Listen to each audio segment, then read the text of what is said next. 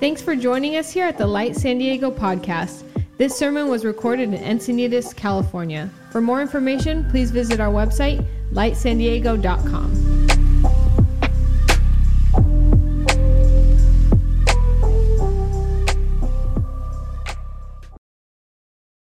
So I want to talk to you about peace because throughout the nativity scriptures and story, this theme keeps coming up again and again. It's a part of the message, the heralding.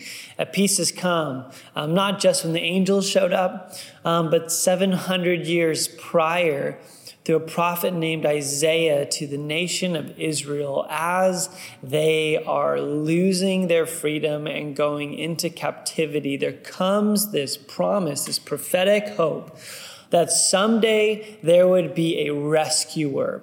Their terminology was anointed one or a Mashiach or a Messiah. And so you begin to start seeing this Messiah take shape throughout Isaiah's prophecies. But these are not unique to Isaiah. They're all throughout the Old Testament, all the way back to Genesis chapter 3, when we see the first prophetic promise that there would be a rescuer coming, specifically through the birth of a baby. And so Isaiah in chapter 9 records this. He says, "For to us a child is born, and to us a son is given, and the government will be on his shoulders, and he will be called Wonderful Counselor, Mighty God, Everlasting Father, Prince of Peace. Of the greatness of his government and peace there will be no end. He will reign on David's throne and over his kingdom, establishing and upholding it with justice and righteousness from that time on and forever.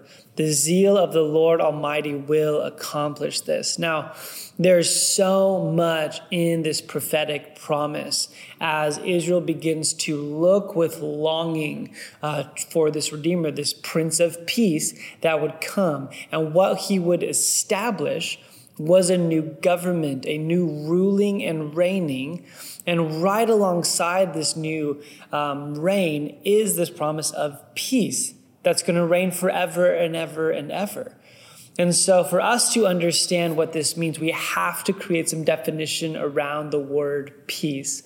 Now, peace is a very common yet profound Hebrew word, and it's the word shalom. If you go to Israel today, it's a common greeting that's used all the time, and it's peace to you. But shalom, throughout the scriptures, is used like that. It's used as a greeting. But the deeper and richer meaning behind it is this idea that everything is in its right order. It's this picture of completeness or wholeness, which is different. The reason we're saying this is different than our Western interpretation of peace, which is absence of conflict or tranquility. And it can encompass those things, but I think it has a larger implications. That things that are out of order are put as they should be. Things that are broken are put right. And so the greatest picture we have of shalom is the Garden of Eden. It's where we see everything operating in its right order. And God gives this command to the man and the woman to go and to steward, to bring things into their right order, to create and to build and to cultivate around it. That shalom is not just a state of being, it's this active participation within God's divine order to create the world he always intended. It's this very rich and beautiful word. This week, my son came to me and said, "Dad, I want to build a rocket." I'm like, sweet, let's build a rocket. And so he's obsessed with my tools. And so we go and we take out my toolbox and he lays out all these screwdrivers and wrenches and things like that and a level. And we start looking around our garage and we take a skateboard and a boogie board and we like tape it to each other in a car seat and we just make a rocket, and he calls it Turbo. And so we go out to our cul-de-sac and I'm pulling him his rocket. And the best part is right before we go to the cul-de-sac, without my knowing, he goes and puts on his astronaut costume. And it was just this epic moment as a dad, as I'm watching my son engage this innate sense that he has to want to take things and put it in order, to take things that were disheveled in the garage and to put it in such a way that it could take flight. And I think that when I talk about peace the next few minutes, I want us to have that in mind, specifically in the year that we're having right now, as things feel so out of order, they feel disjointed and broken, that this Prince of Peace came and is about shalom, a wholeness and completeness, and putting things together in the right order for the flourishing of God's kingdom and his creation. So now that we have that definition, I wanted to draw our attention to 3 observations from this text. Just 2 verses, but in these 2 verses, there's so much going on. Number 1 is that the Prince of Peace promises reconciliation. Reconciliation. This is a kind of a more spiritual, cosmic level understanding of what is God doing as the Prince of Peace. Second, the Prince of Peace produces righteousness. This is talking about the social and relational implications of what peace brings. And lastly, the Prince of Peace provides rest, which is our soul level, personal implications around this. And so we're going to take a look at this rich passage. And my hope is that we'd walk away from today, not just with more knowledge, but with more peace, because of the knowledge that we have in the Prince of Peace. So number 1, the Prince of Peace promises reconciliation. And again, this is this term reconciliation, of bringing things, making relationships reconciled. I just want to out of the gate say this is a large topic. This is a huge 30,000-foot view of what the Prince of Peace came to do. And before we can talk about probably where we want to get to, of like, what does this mean for me individually? We have to ask ourselves the question, what is happening here at a larger scale? What's taking place here at a cosmic level that this Prince of Peace is bringing? What order is he bringing? And in order to do that, I want to just kind of tell a story of why this is so important. Recently, at Thanksgiving, we're having a conversation with our brother and sister, and we're talking about our engagement stories. And we're laughing and cracking up because we remember the day so differently. Leading up to the day I proposed to Jen, there was a ton of preparation that she had no idea was going on. I'm saving up every dollar that I can as a janitor at a church.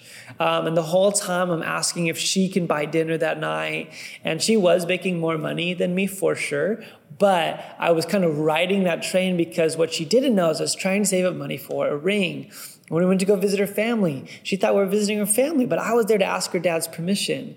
Leading up to the day, the night before, I gave her a poem, and she thought it was a poem, but it was actually lyrics to a song I was going to sing her to the next day to propose. The day leading up to it, we're having breakfast with friends, and my mentor, who knows I'm proposing the night, literally starts poking fun at her. It's like, "Hey, when's Benji going to ask the question? You know, when are you guys going to get married?" And I'm literally kicking him under the table. I'm like, "Stop it." And the reason I say all that is we show up to this banquet where I'm going to propose to my future wife. And she's frustrated because I've felt distant, because I've caused her frustration. And the whole time in the back of my mind, I'm like, if she only knew what was going on behind the scenes. And the reason I tell that story is because when we think about peace, oftentimes we have such a myopic view of it that we fail to realize that there's an entire world going on behind the scenes of what God is doing that we can just miss. Peace, first and foremost, is about this massive chasm between God and his creation that through the coming of Jesus is being brought back together. This massive cosmic and spiritual fracture is being healed because Jesus has come.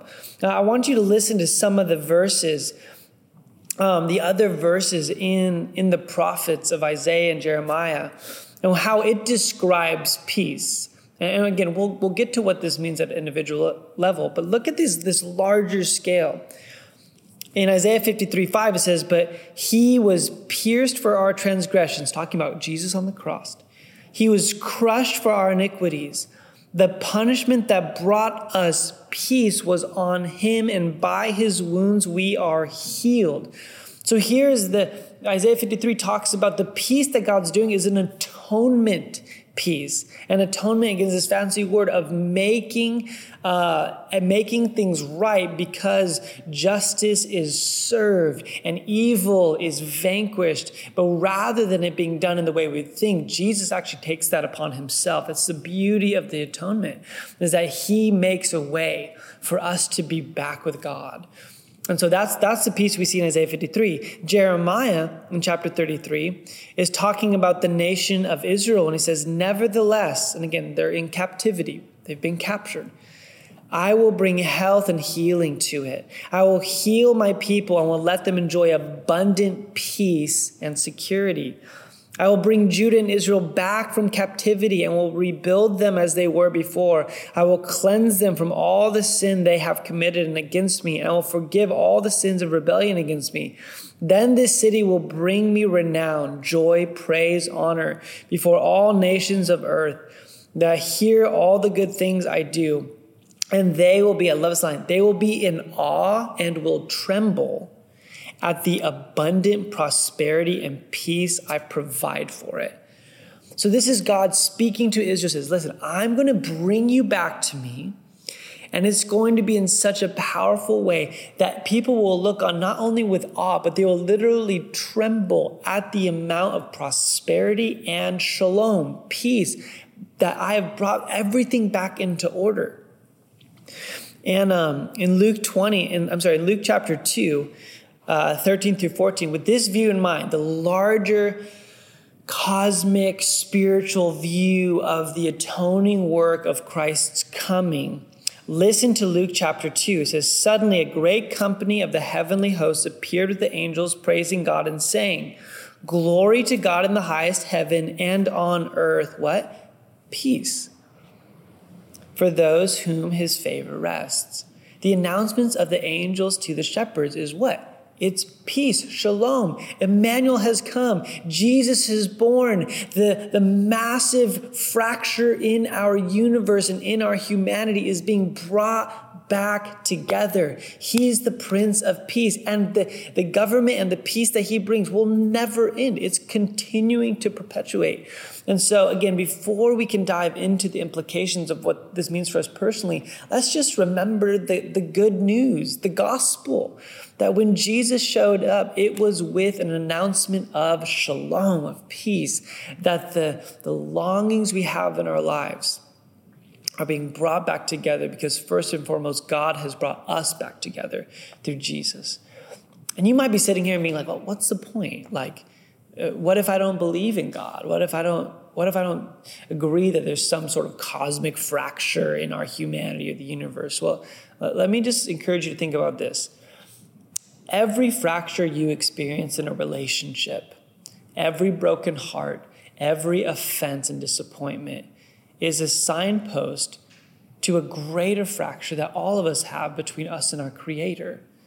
Every fracture that we have in our understanding of justice, the fractures we have in the world, in our own bodies that are frail and are breaking, all of these are signposts pointing towards the greatest sense of brokenness that we see all the way back in Genesis 3. And this is why the announcement that the angels brought to the shepherds was, listen, he has come to bring us back together, to bring peace. Such good news.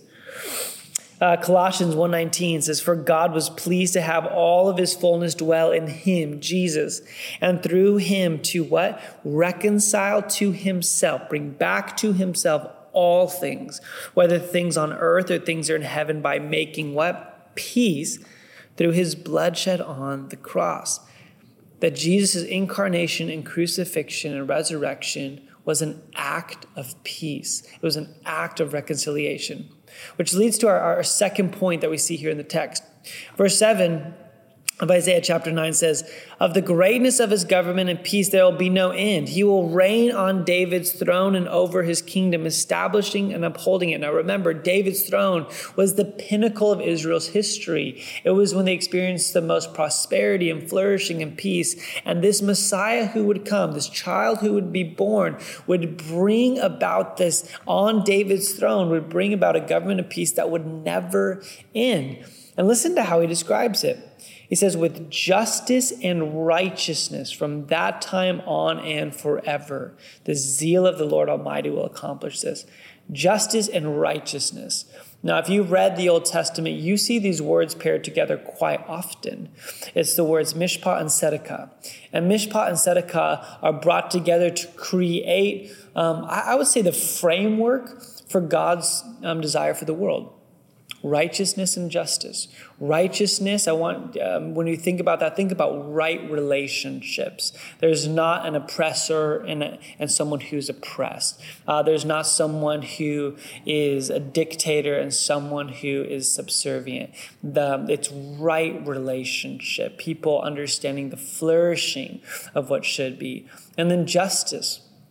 And I don't want you to think about just punitive justice or retributive justice, but redemptive justice. This idea that not only that you're paying back a debt, but you're paying over what's due and making sure there's equity and equality. And so throughout the Old Testament, these terms, mishpat and tzedakah, righteousness and justice, are paired together to talk about this is what happened when God reigns and his people live under his rule and reign. The minute people step away from God's heart and design for humanity, what is the first thing that we lose? Mishpat and tzedakah, righteousness and justice. Relationships are broken. People are oppressed.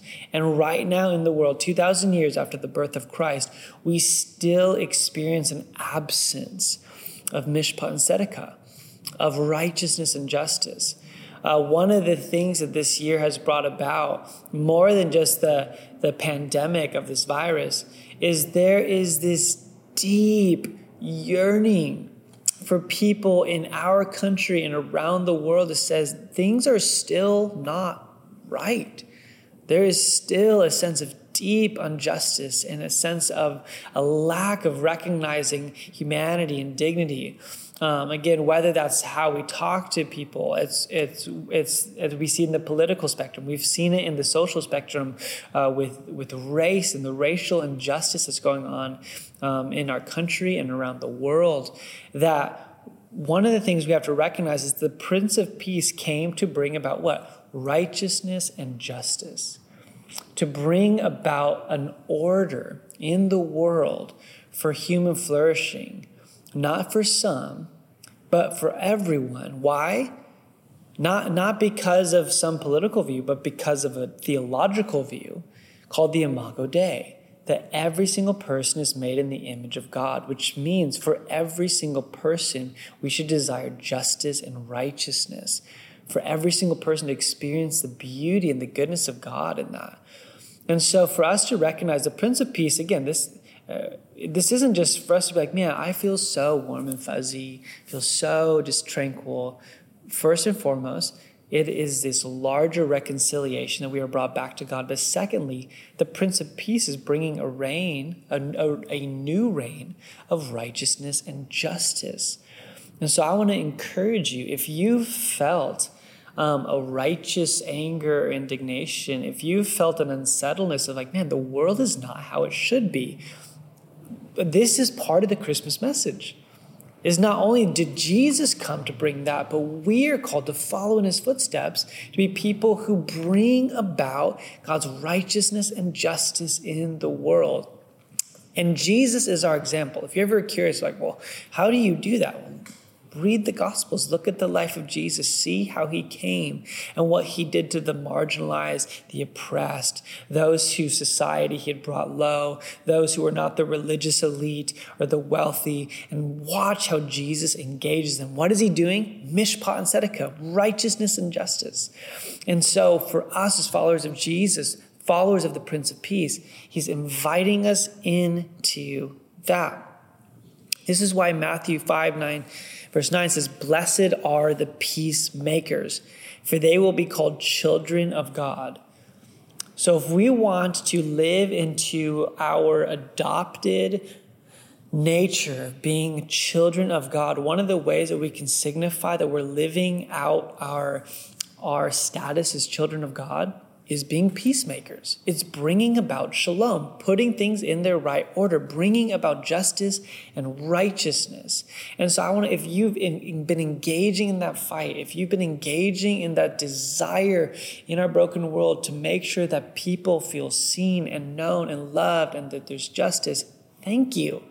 You're participating in a large part of the Christmas story, the incarnation, that God, in his divinity, left the glory that he was deserved and became a man and a servant and served those around him. What a beautiful invitation this Christmas season.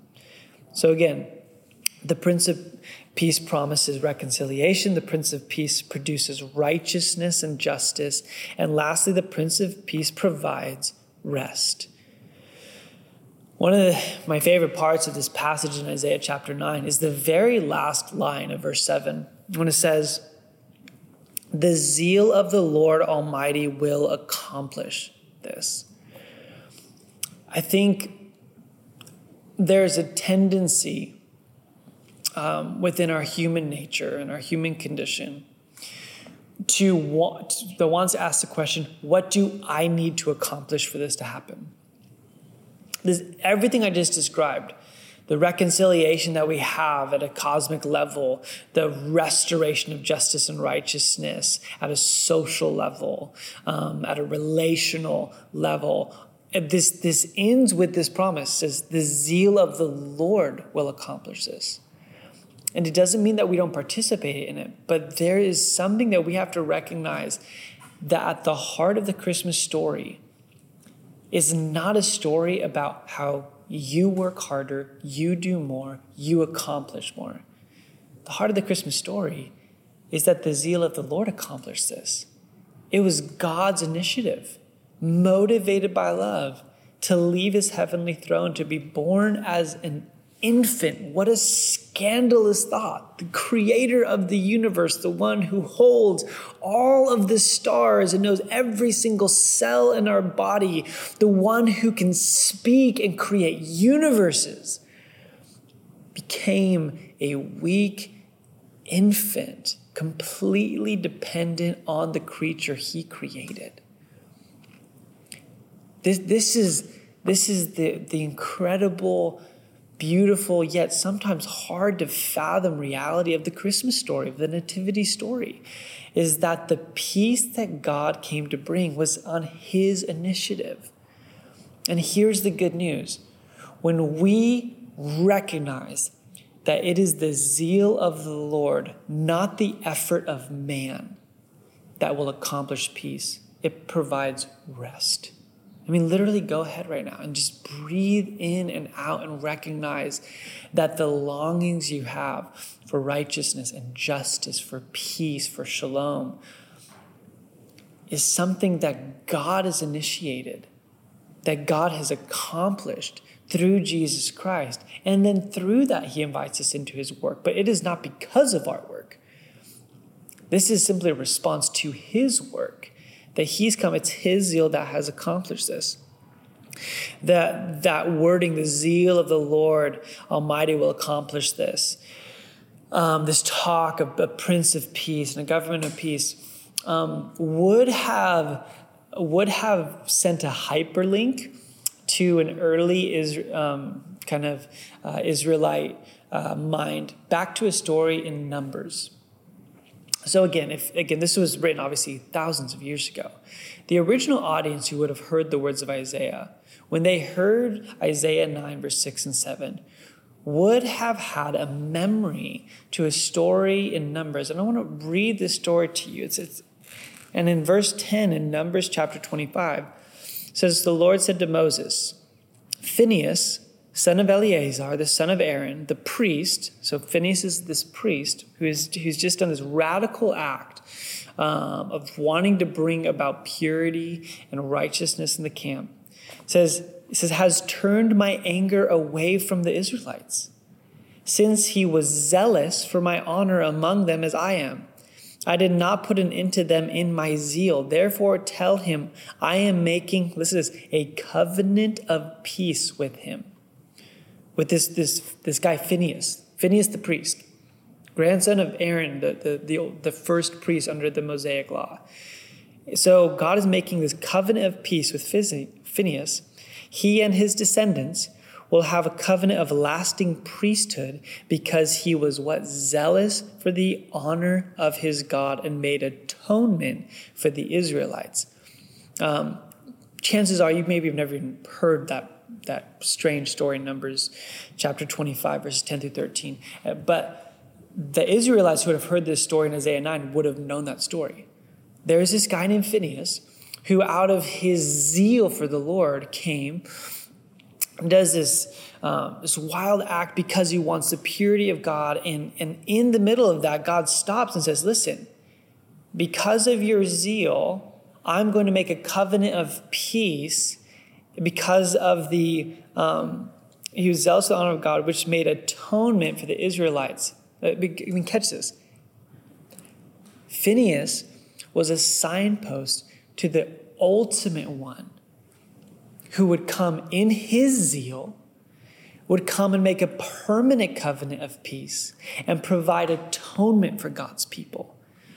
And this is why Isaiah picking up, I'm thinking on that story, is God is saying, listen, there's a child coming, that how Phinehas was temporarily for the people of Israel, this coming Messiah, this child that's being born is going to be a permanent version of that, who will come in his own zeal, his own sacrifice, his own radical act of love. And he will come, and the zeal in his heart is going to accomplish a new permanent covenant of peace through atonement. And this is why that last verse says, the zeal of the Lord Almighty will accomplish this is so powerful, because we get to what? Rest.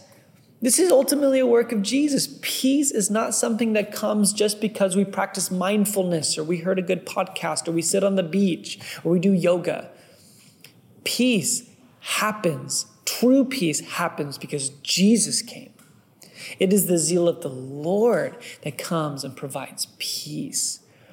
And when we recognize that, we get to rest. It's no longer by works.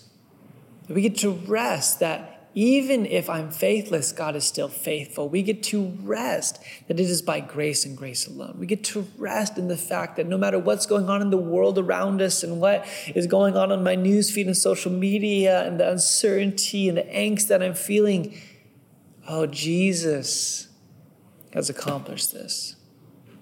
I get to rest. This is at a personal and at a soul level. Because the God of the universe came as a baby.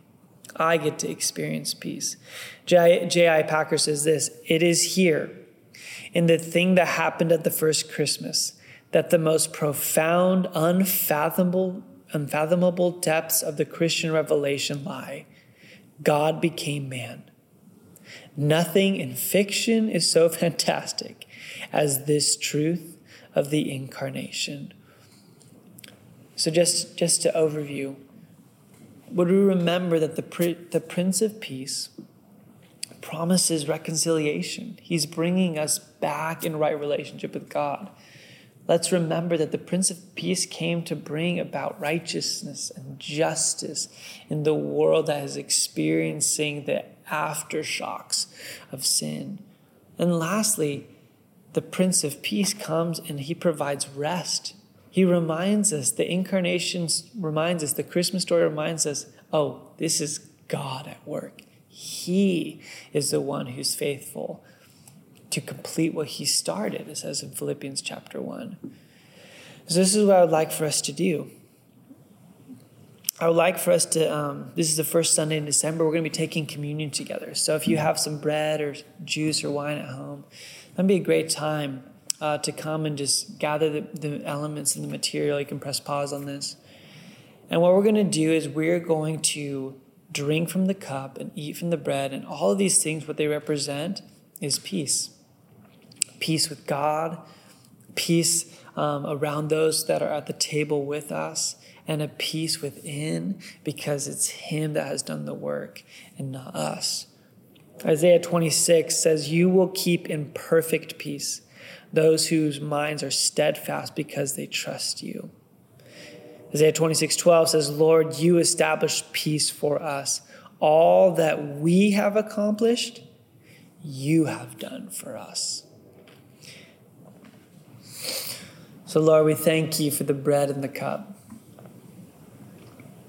Lord, thank you that this is what you have done for us. And Lord, I know so many of us are feeling the lack of peace in our own mental health, in our social environments, in our political environments. But thank you, Lord God, that the promise still stands. You're the Prince of Peace. God, you've made a way for us to be reconciled to God. God, thank you that you're the Prince of Peace. You've come to bring about righteousness and justice. God, thank you that we can rest. Lord, that he who began a good work is going to carry it to completion, not only in us, but in the world. Lord, that you right now are working in us, through us, and for us.